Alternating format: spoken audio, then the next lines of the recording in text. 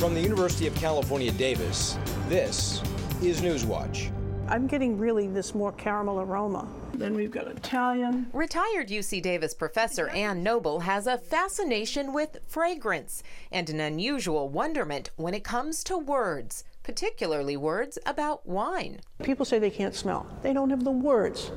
So, as a former professor of viticulture and enology at UC Davis, Noble was tired of hearing wine descriptions that didn't describe a thing. Words like full-bodied and smooth. Harmonious is one. It drives me absolutely bonkers when someone says, this wine is harmonious. Well, okay, right. Are we talking punk rock or Beethoven?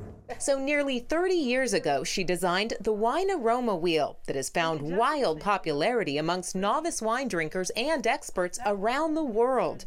It's a reference point for me, so that I can identify with words rather than just smelling.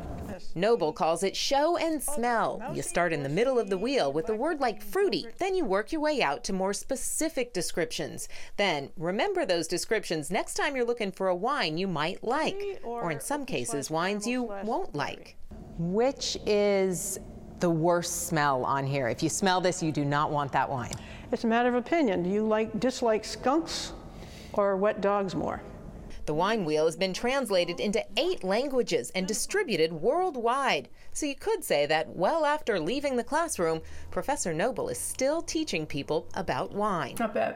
In Davis, Kristen Samos for Newswatch. For more information, please log on to broadcasts.ucdavis.edu.